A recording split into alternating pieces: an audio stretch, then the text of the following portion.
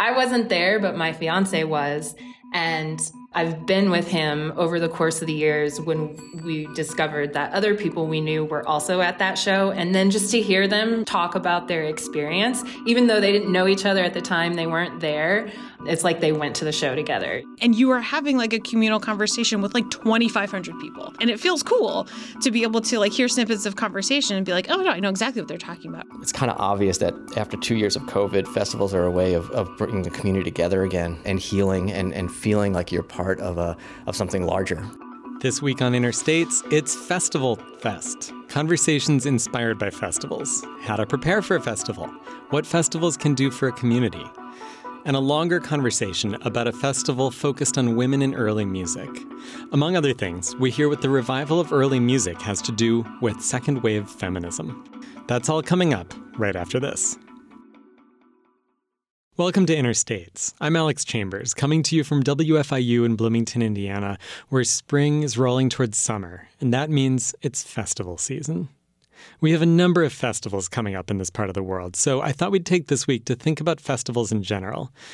And I know festivals are fun and all, but I don't want you to go wrong in your festival experience. So I called up an expert to get some festival advice.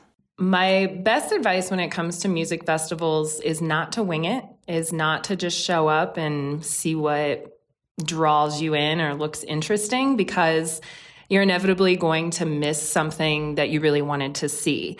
And you might not even know that that thing is going to be there and that you really want to see it until you take the time to do the research and to prepare. This is Danielle Look. She spent a few years as a traveling reporter on the festival circuit. And you thought going to a festival was all fun and games, didn't you? An escape from regular life where you have to think ahead, plan, maybe put together a spreadsheet. Not so, according to Danielle. I think the key takeaway there is that there might be something there that you really want to see that you're not going to know about until you take the time to really look at who's playing or what's showing.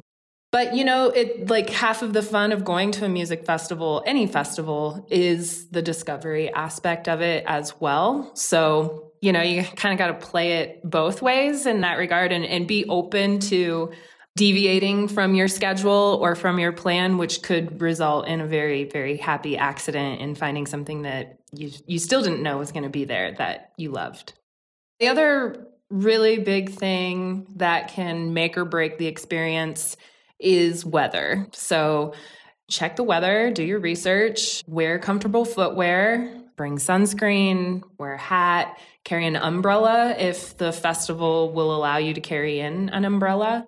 The thing is, of course, things are going to happen that you can't predict or that you can't be prepared for. And some of those aren't going to be great. There was a concert somewhere in like Wisconsin or something like that. And it was a Rage Against the Machine concert. And this particular venue is kind of like Deer Creek Verizon in Indianapolis, the big, large amphitheater. But they just got tons and tons of rain, and the whole thing turned into a mud pit. And I wasn't there, but my fiance was. And I've been with him over the course of the years when we discovered that other people we knew were also at that show. And then just to hear them talk about their experience, even though they didn't know each other at the time, they weren't there. It's like they went to the show together, And maybe that's what it's really about. For all the planning you might do ahead of time, maybe it comes down to that shared experience with a bunch of friends and strangers who become friends. Once, Danielle was at the Forecastle Festival in downtown Louisville. There was a downpour. And when they evacuated the festival grounds, we went to the parking garage where we had a cooler with some sandwiches prepared and lots of other people were hanging out at their cars. Somebody, pulled out maybe they had a cornhole game or something like that. Like we started just kind of hanging out, making friends, and then it's not ideal, but you got to make the most of it. And then eventually you're going to go back into the festival, and then maybe you're going to see your parking garage buddies standing, in the crowd, and it just makes it that much more fun and memorable.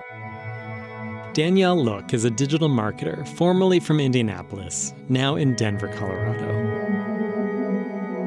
As I said, Interstates is all about festivals this week. We've got your film festivals. We've got your music festivals. Early music festivals, specifically. We've got your Kurt Vonnegut festivals. Kurt Vonnegut festivals? There might just be one of those. It's called Granfalloon, and it's a celebration of regional arts, culture, and ideas here in southern Indiana, not far from Kurt Vonnegut's hometown of Indianapolis. Vonnegut is a major inspiration for Granfalloon. And we try to infuse the festival with Vonnegut's democratic approach to art making. He believed everyone should practice in art, and that's what we try to celebrate at the festival. This is Ed Dallas Comentale. I'm a professor of English at Indiana University. I'm also the Associate Vice Provost for Arts and Humanities and the Director of the Arts and Humanities Council. Vonnegut is such an interesting character for us. He's really an interesting figure for Indiana and the Midwest. He's a famous dropout. I mean, he failed high school, he failed college. He didn't really do that well in the Army even, as famously documented in Slaughterhouse-Five. But he was a persistent writer and thinker, and he was an incredibly self-educated man. And he inspired an entire generation to sort of think critically about the world around them. And I think a lot of people are drawn to him, particularly a lot of young people are drawn to Vonnegut because he paved his own way as an intellect and a writer. And I think that's the spirit that we try to get here through the Granfalloon. At which there will be concerts and readings, crafts, theater. Out on the street on June 4th, some of my favorite things that are happening is there's going to be a haiku death match where people can write poetry out in the streets. That's going to definitely be a blast. There's also a nature tour of the century. People will be taking a tour with a giant Vonnegut puppet, and they could be writing their thoughts about nature and the environment and then submitting them to a time capsule. Festivals are about coming together, whether it's from music or literature or a nature tour with a giant puppet. And in one sense, that's what Granfallooning is all about. Vonnegut coined the term. And a Granfalloon is essentially a group of people whose association is meaningless but still takes on meaning for them. And Vonnegut was really suspicious of Granfalloons. He defined a number of, Granfalloons such as any nation, anywhere. And so Vonnegut this is an ironic concept for him. He believes that people often got too zealous about their connections and their communities. At the same time, Vonnegut really yearned for community. He grew up in Indiana with a German family, and he often throughout his life felt like he missed home and he missed the community that nurtured him. So it's a bittersweet concept for Vonnegut, and we try to kind of capture both the cynical and the optimistic side of Granfallooning with our festival. Certain big festivals are probably not that helpful for the places where they happen. They bring tons of people in, and then they pack up and leave. But Ed says festivals can also do a lot for their communities. It's kind of obvious that after 2 years of COVID, festivals are a way of bringing the community together again and healing and feeling like you're part of something larger and something larger than yourself that isn't negative. I mean, we could all feel like we're a part of COVID. We could all feel like we're a part of the war in Ukraine. But this is an attempt to kind of bring the community together for a positive sense of who we are and to like investigate our past, present, and future. Festivals are interesting. I mean, they're kind of popping up for decades now all across the world, particularly with music as their focus. But I think one of the things that we're seeing is that communities are pushing at the borders of our arts and culture institutions, and they're thinking of new ways of sharing creative activity, whether it's music or art or dance or performance. And I think that festivals, though they seem like ad hoc and they seem random when they pop up, I think they express a sort of dissatisfaction with like the traditional modes of creative exchange. And communities are exploring the ways in which they want to think about themselves and their creative activity. So I like watching the kind of the festival circuit and how festivals rise and fall and what they're trying to express, as they pop up. But going back to Vonnegut and his spirit, I can't think of any other author that appeals so directly to both the left and the right ends of our political spectrum. There's an incredibly, compelling version of Vonnegut as a countercultural hero, a sort of postmodern hippie hero in some way. But on the other hand, there's a version of Vonnegut that really appeals to the conservative element in our state. Vonnegut, who kind of appreciates, sort of traditional German culture, small government. There are certain things throughout his work that I think make sense to the other side of the spectrum in a more traditional way. And what's interesting about this fest is it brings all types. Everyone that we meet at the festival has had a moment where they fell in love with Vonnegut, and Vonnegut shaped their thinking in some way. And that's incredible common ground for a community that often feels divided. And it's great to be able to talk about some of those issues through Kurt Vonnegut's work. So I think that speaks to the local element of this in a really productive way. Granfalloon runs in Bloomington, Indiana, June 1st through 5th. You're listening to Interstates. When we come back, we'll talk about how late music can be and still be early. Stick around. Welcome back to Interstates. I'm Alex Chambers.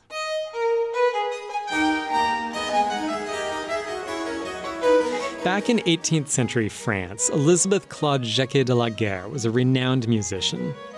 As Mozart would be, she'd been trotted around as a child prodigy. Also like Mozart, she grew up to be an incredibly talented composer. She was one of very few composers allowed to dedicate her work to King Louis XIV. The Sun King was particular. Her violin sonatas were these groundbreaking, large-scale works, unlike anything her contemporaries were doing.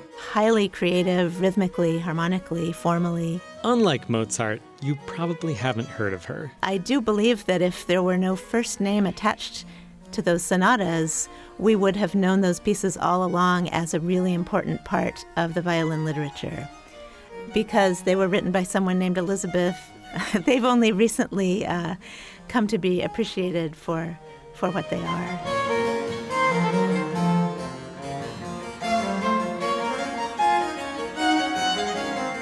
This is Ingrid Matthews. I just moved to Bloomington last fall to join the faculty of the Jacobs School of Music.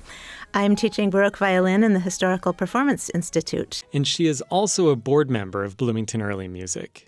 Ingrid came into the studio a couple weeks ago with Suzanne Malamed. I am president of Bloomington Early Music. To talk about the festival, which starts today if you're listening to the broadcast, Sunday, May 22nd, and runs through Friday, May 27th. Their theme this year is celebrating women in early music. I invited them in to tell me about the festival, but we ended up talking about a lot more than just the list of events.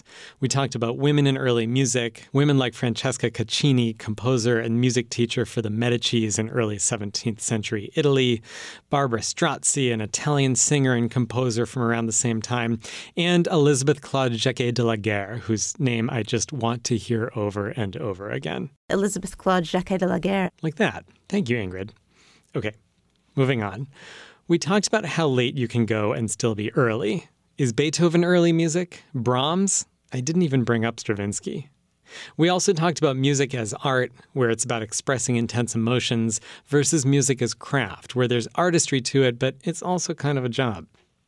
But before we get to that, I think we should hear about the group that got this whole thing going, shouldn't we? Sure, I can do that.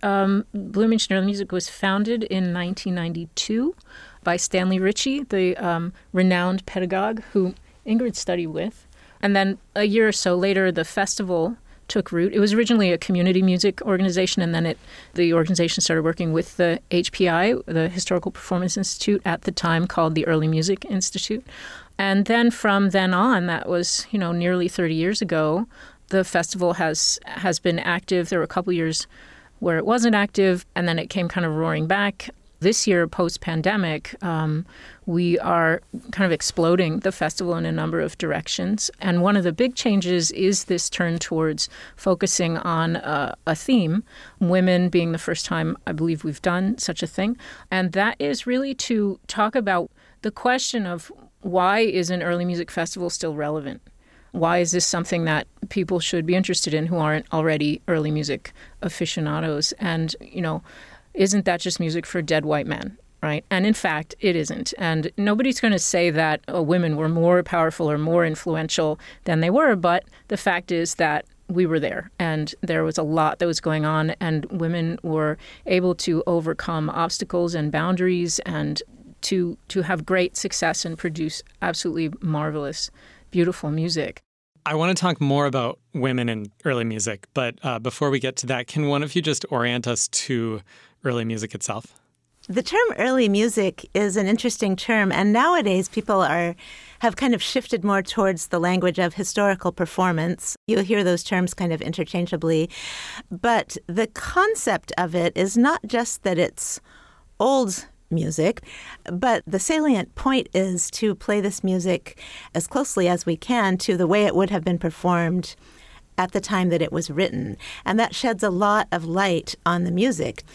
For instance, to play Bach on the kind of violin that was in use when he was writing sheds so much light on that music and helps you to get inside the composer's psyche almost to use the equipment that they would have known.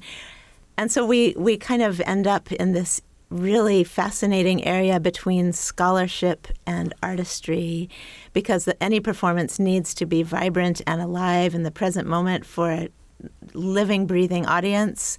But we also want it to have the integrity of being truly informed to the best of our ability by what we know about the history of the period. And is there tension between those two things? I don't think so. For me, it makes a performance more lively to come at it from this point of view.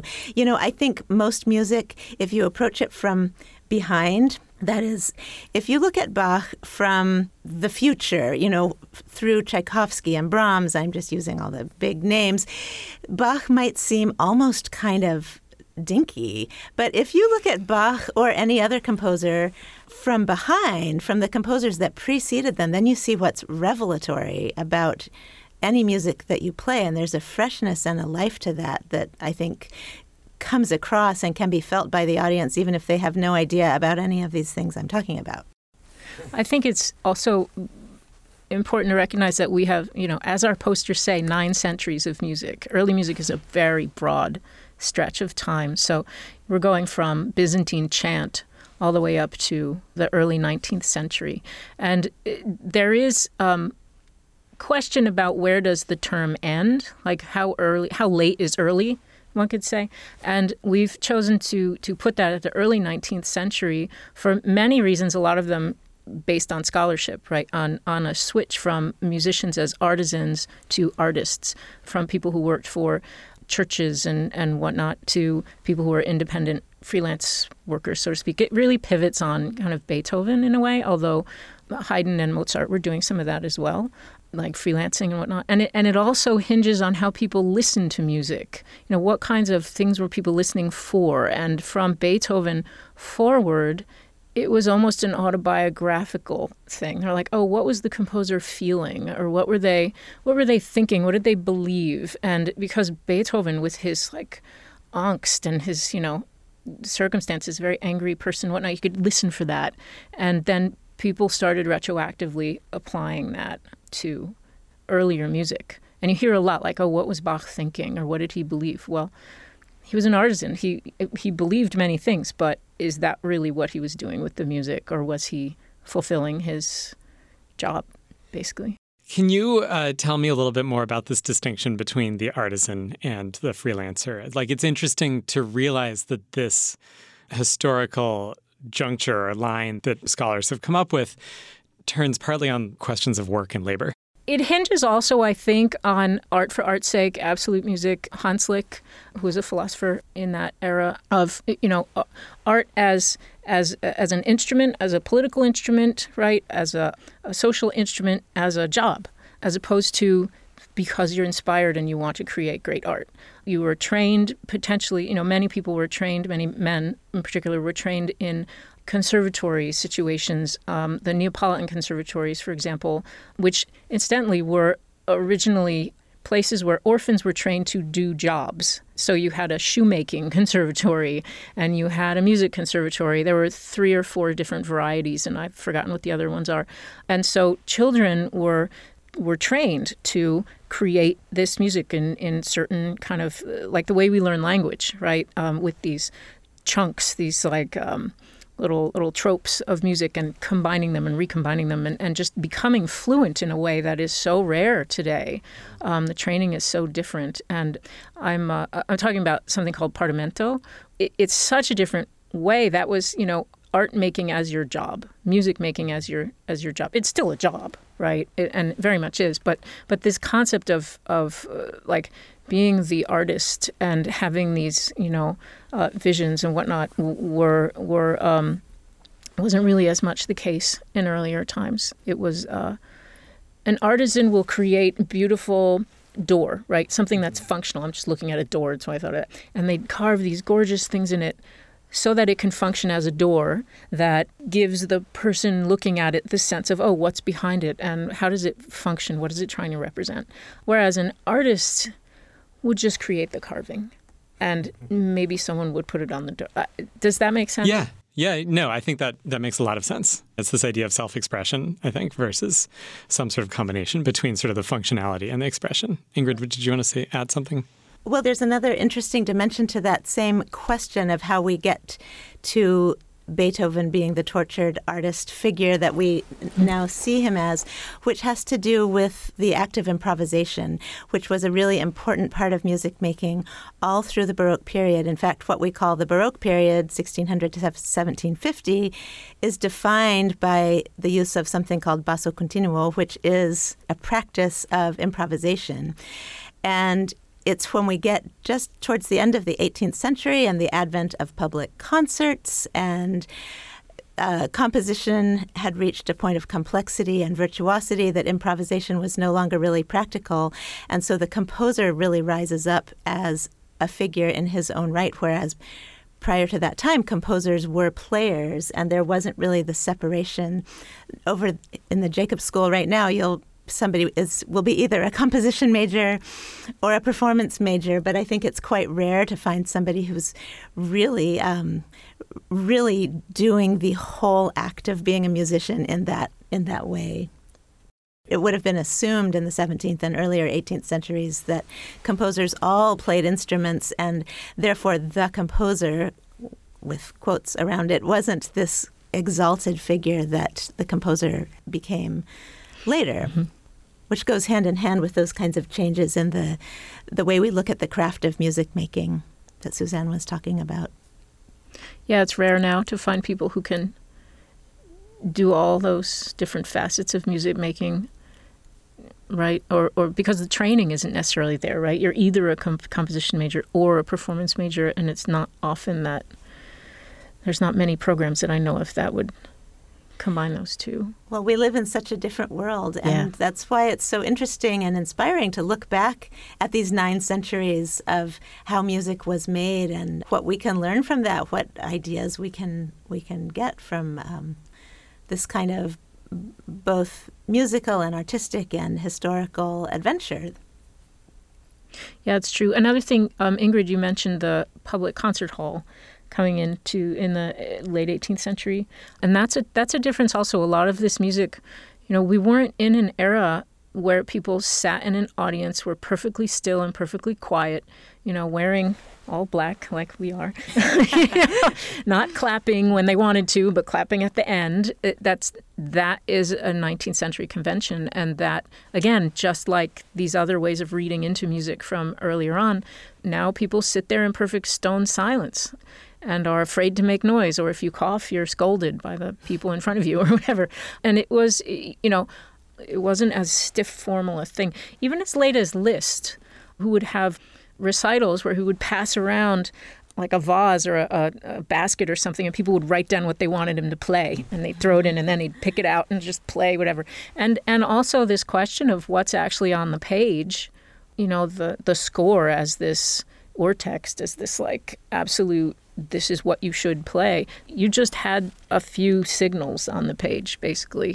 And then a lot of people just played from that because of their training earlier on. So there's a lot of differences in the way music was played, the way it was listened to, where it was listened to, and how that's kind of why we make that break in the early 19th century, because it just became a very different endeavor.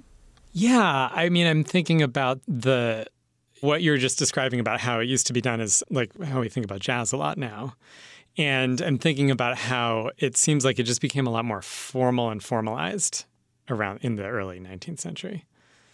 I'm nodding my head, yes. Early music, I do want to say, can certainly apply to Beethoven and later. I would say that you could apply that term to any period which is using different sort of equipment than what we would unthinkingly use today. A Beethoven piano is very different from a modern Steinway, and the Brahms violin sonatas would have been played on gut strings. So even just a shift like that is going to open up a new sound world and a new aesthetic. And so for some people, anything that could possibly fall under that, the umbrella of that concept could be considered early music. But I think 9 centuries is enough for for our purposes right now. Yeah, and that's where the term historical performance practice comes in, right? Because even if it's early 20th century, you can apply historical performance practice with a different set of circumstances or whatever they were doing. You know, if you think about the progression of Bach, we look at what the circumstances were at the time and just thinking about the number of players or singers, right? Bach was kind of underground for a little while and then was revived in the 19th century by Felix Mendelssohn. But he revived it in a 19th century style with massive forces, meaning lots of singers, not just one on a part or two on a part. There's when you hear the B minor Mass at Lincoln Center, for example, there's 100 singers, and that is a glorious, amazing experience. It's just mind-boggling and just so uplifting. It's also really instructive and glorious and wonderful to hear it with one person on a part, where, the singers are often covered over by the instrumentalists, and you can't always hear what they're singing, and and that is the way it was done. I think the tension arises with the historical performance movement, where particularly in the 1970s, there was an attempt to say this is the way it should be done. And now I think people say, this is a way, and it's something that's really useful to know and to hear and to experience and to understand, and then go off and do it with 100 singers. But experience what it was so that you can kind of make your choices in that way as someone who's producing the music. And for an audience also, you get so much out of both ways. So I wonder if, as you worked on developing the festival, were there particular women or stories that you came across that you were excited to realize existed? Some of the women from the 17th and 18th centuries that I was most excited to present, and all of these women will be represented in the festival, are people like Francesca Caccini, who at one point was the highest paid musician at the Medici court. She was a big shot. Now her name is completely overshadowed by that of her father, Giulio Caccini. But in her lifetime, she was a really important performer, virtuoso singer, and important composer. Or Elizabeth Claude Jacquet de la Guerre at the court of Louis XIV, who was, again, just a renowned musician. She, like Mozart, had been kind of trotted around as a child prodigy when she was young and then became a really, really important figure.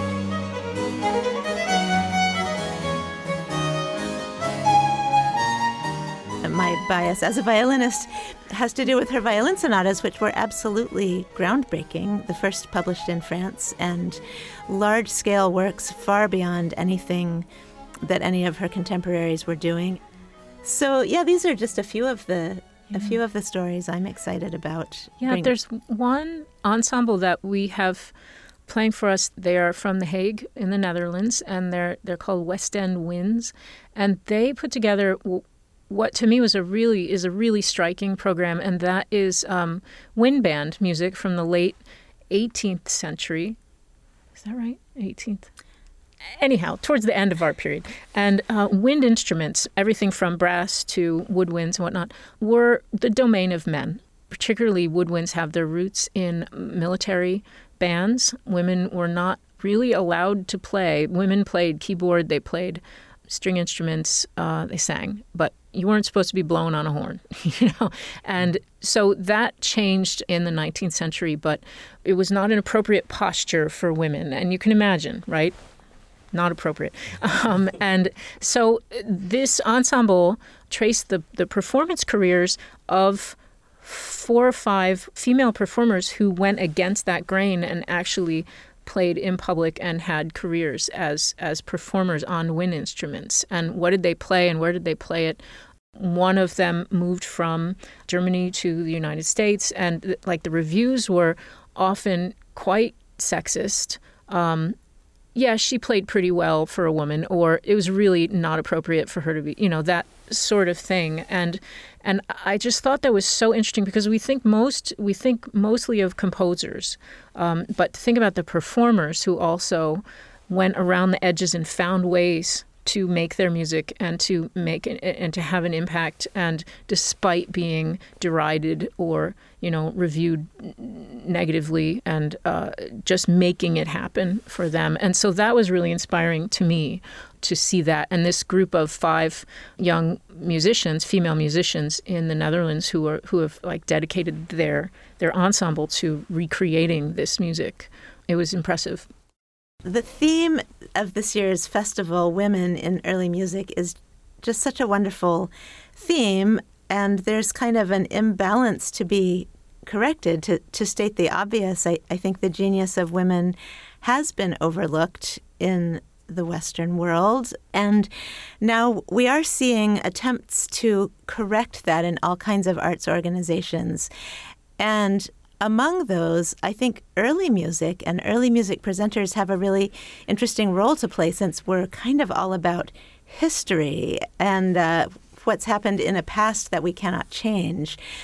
But I think early music does play a special role. In this country, it's interesting to note that what we call the early music revival was taking place in the 60s, 70s, concurrently with the civil rights movement, sexual revolution, feminism. And so I really like to think that early music carries with it some of that same energy that has kind of a subversive, maybe, energy that has the potential to crack open some rigid systems that may have outgrown their usefulness, and create a world in which musicians of every gender are free to pursue the careers that they're sort of meant to manifest. Ingrid has a theory about why the early music revival happened alongside the struggles for civil rights and women's liberation. I think politically there was a questioning of authority, and socially a questioning of authority. And the way that manifested in music had to do with the hierarchies. Classical music had kind of solidified into an extremely hierarchical structure, with orchestras having an almost militaristic level of who's allowed to speak to whom in the chain of command. And early music turned that upside down and created a world in which female music directors, for instance, like Monica Huggett of Portland Baroque Orchestra, or Jeanette Sorel of Apollo's Fire, or Jean Lamont of Tafelmusik, or myself with Seattle Baroque Orchestra, have been able to enjoy flourishing careers in leadership with an ease that would have not been possible prior. I wonder if that, the presence of women in leadership roles in early music, which outweighs, there are women in leadership roles in the broader classical world, but not to that extent. There's the percentage of female conductors. If you looked at a percentage of modern orchestras, I'm sure it would be quite a tiny percent. Whereas Baroque orchestras, I would say we could easily be 50% female-led. That would be my So impression. that's a significant difference. So I think our field has played a certain role in opening things up. Yeah, and what that does, I feel like, especially since we have this theme this year with women in early music, having that presence of women in leadership roles kind of sets early music up as a model for people to look back in history and see what was actually going on, as opposed to what history handed down to us, and the what stories were erased or marginalized or overlooked or just flat out denied. How many women had to sign their compositions with their brother's name or something like that. And I think having that perspective of women in leadership predisposes early music to look at that stuff with a more fresh and open mind. Well, thank you both so much for being here and talking about all this stuff, and I'm really excited about the festival. Thank you for having us, Alex. Yeah, thank you so much. That was Ingrid Matthews and Suzanne Malamed from Bloomington Early Music. Their festival runs Sunday, May 22nd through Friday, May 27th, with live and online performances and workshops. You're listening to Interstates. Up next, film festivals as a form of community service. Stick around.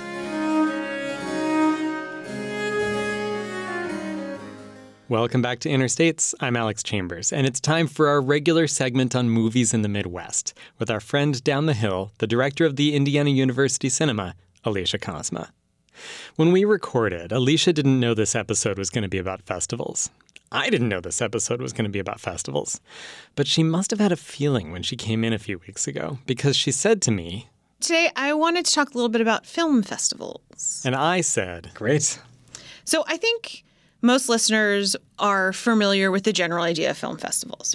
There's Sundance, Tribeca, TIFF, which is in Toronto. But outside of those big names, I think what's sometimes less understood is that there are a wide variety and types of film festivals. Festivals like Sundance are, from a certain perspective, giant business meetings where directors showcase their films to try to get distributors to pick them up. Other festivals like TCM, Classic Film Fest, is exactly that. It's a place for classic films to be shown, but also a place for showing restored classic films. So films that you would necessarily not have been able to be seen before because they weren't in a condition to be screened, but they've been restored by the Turner Classic Movie Foundation or some other entity, and they premiere the restorations there. And is that at a particular location? It's in LA. LA, okay. And so because it's in LA, it gets all the fancy-smancy people there. And so, for example, this year they're showing E.T. for its 40th anniversary with Steven Spielberg and Drew Barrymore and a bunch of other people that were in the film. Then there's more narrow-casted kind of focus film festivals, something like Black Star Film Festival in Philly, which is an amazing organization that's both a film festival but also a year-round programming entity that's focused only on Black, Brown, and Indigenous filmmakers and their films. So you get a big, wide variety, right, of the types of film festivals that you can have and also reasons that they exist. There's lots more types, but one of the types that I think is pretty critical that I wanted to talk about today are regional film festivals. Glad to hear it. Yeah. You know, I'm becoming, for someone from New York, quite the shill for the Midwest, thanks to this show, Alex. I mean, thankfully, there's a lot of good things here to talk about. That makes it super easy. So regional film festivals, they're exactly what they sound like. They are film festivals that are dedicated or constructed by region. But because they're regional, I think people often tend to write them off, although they have a lot of value. And regional film festivals matter for a couple reasons. So the first is they provide incredible cultural and economic development for a city. Regional film festivals often don't just exist as film festivals. They maintain a presence in the community that they're in for a really year-round kind of presence. So there's one of my favorite film fests to go to in the world is in Columbia, Missouri, and it's called the True False Documentary Film Fest. It's truly incredible. I have seen some of the best and my favorite movies that I've ever seen in Columbia, Missouri. Regional film festivals oftentimes provide a venue for films that don't make it to big chain theaters, especially big chain theaters in the Midwest, or even smaller art house theaters in the Midwest, and definitely not streaming services. So in most cases, they're the only place that you can truly see something anywhere. And that is maybe their best kept secret, is that there are films there that you will read about and you will hear about and you will see nominated for Best Foreign Picture or Best Documentary, and you'll say, hey, I've never heard of that movie. But they were definitely playing it down the road at your local regional film festival, like a couple months earlier. In what sense are regional film festivals regional? Are they drawing on movies from a particular region, or are they... So they're regional in the sense that they're location-based, in that they are bringing films from a wide variety of places to their region, not based on a specific programming theme, not based on a specific identity or like a narrow-casted audience, but based on the fact that they want this type of arts and culture in their specific geographic region.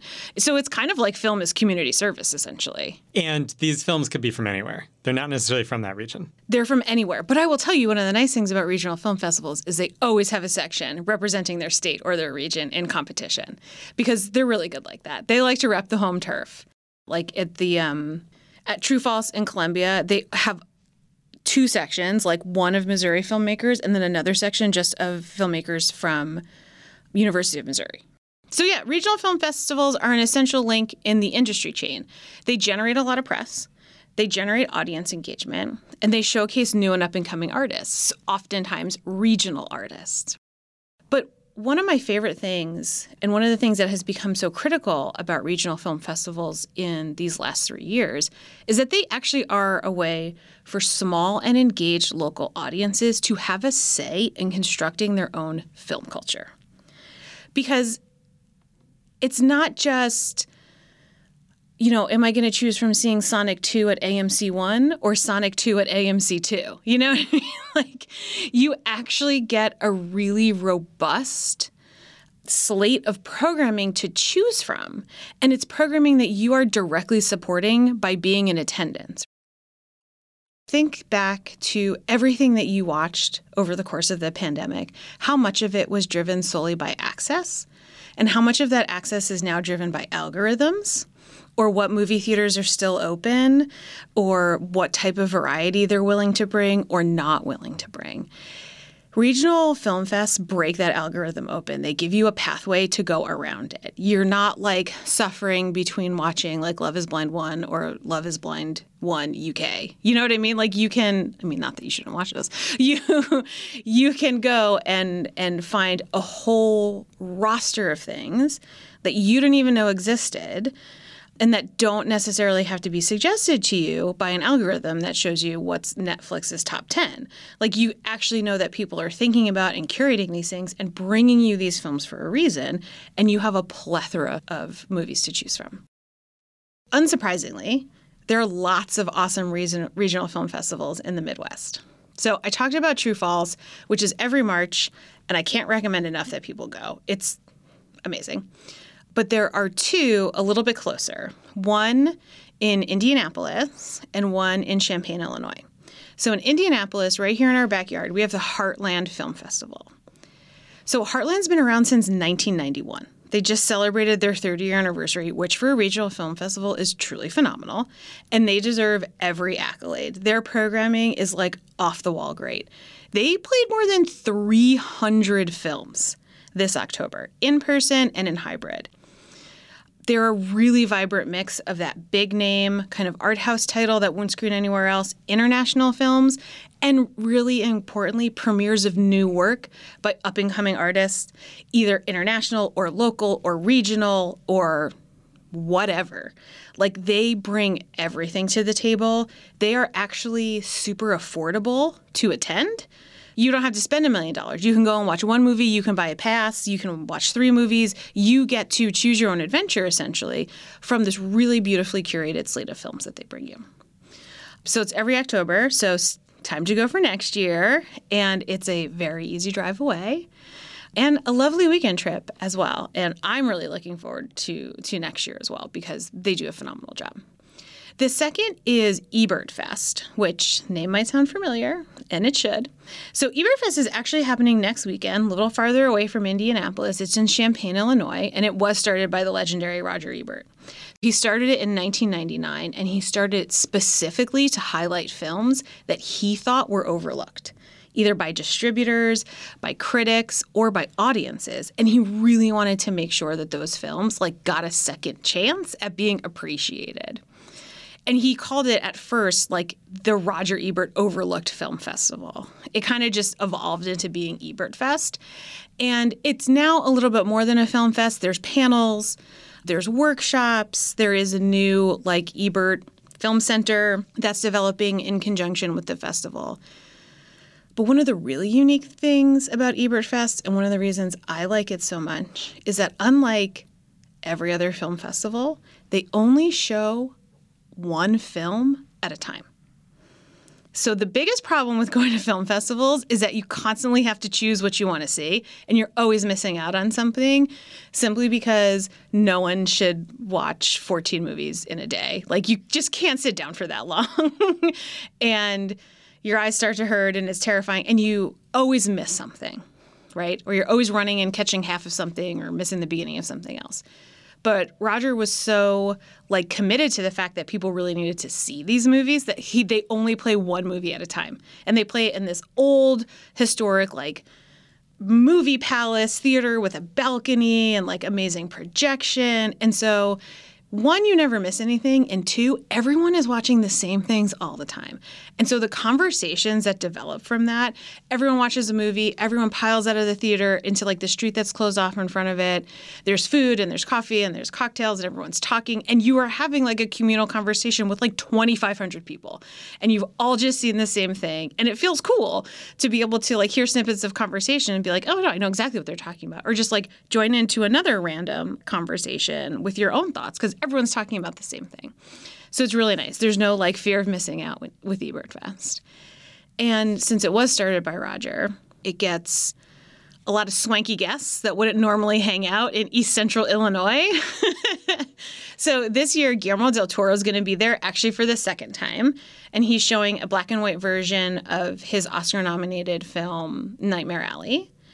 And Ramin Barani is going to be there, who's a personal directorial favorite of mine, who I strongly recommend checking out his films, but only if you like watching movies about how, you know, late capitalism is destroying the world.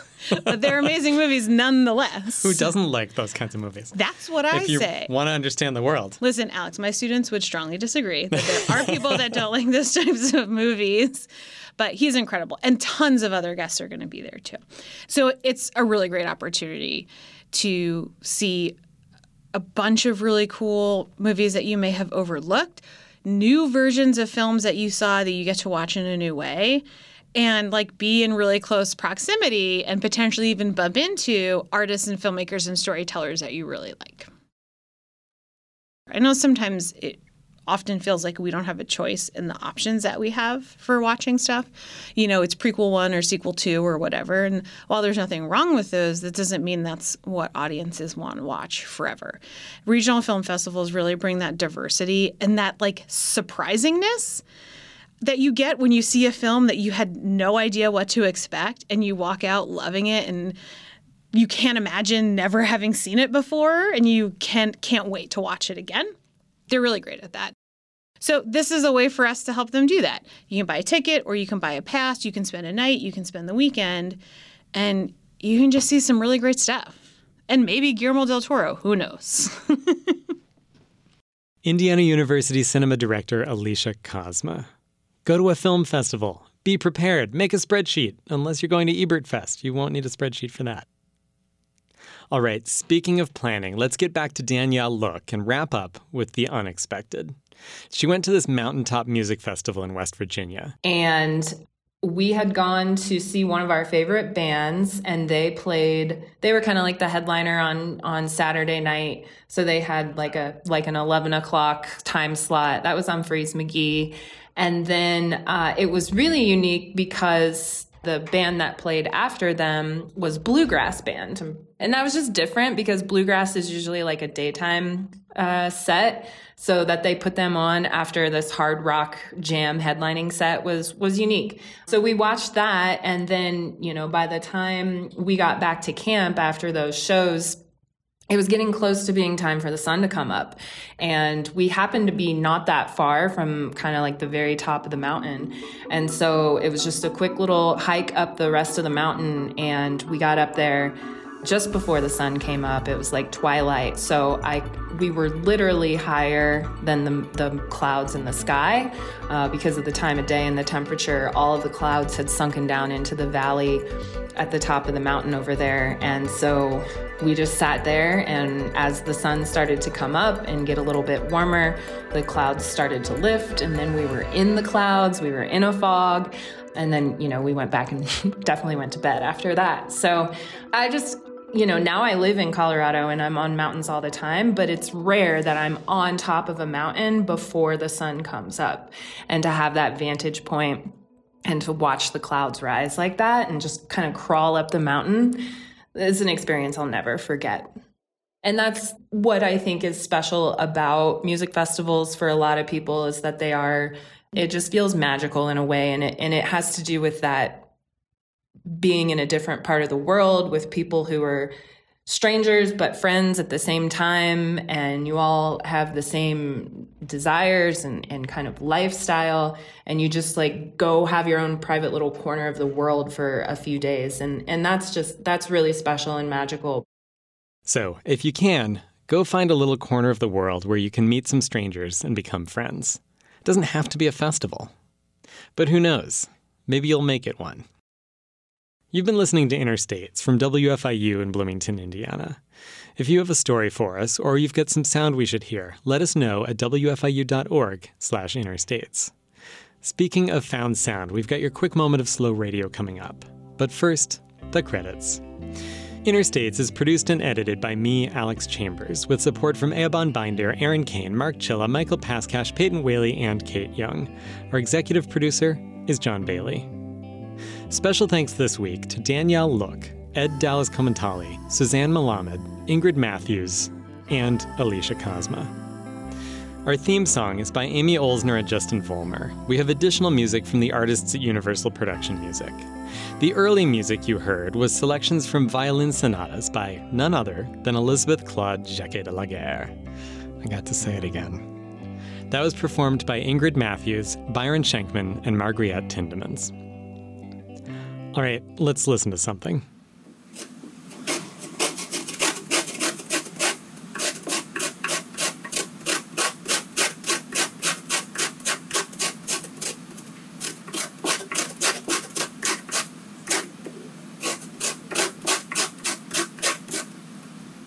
You've been listening to The Zesting of a Lemon, recorded, as usual, in Bloomington, Indiana. Until next week, I'm Alex Chambers. Thanks for listening. Stars slinging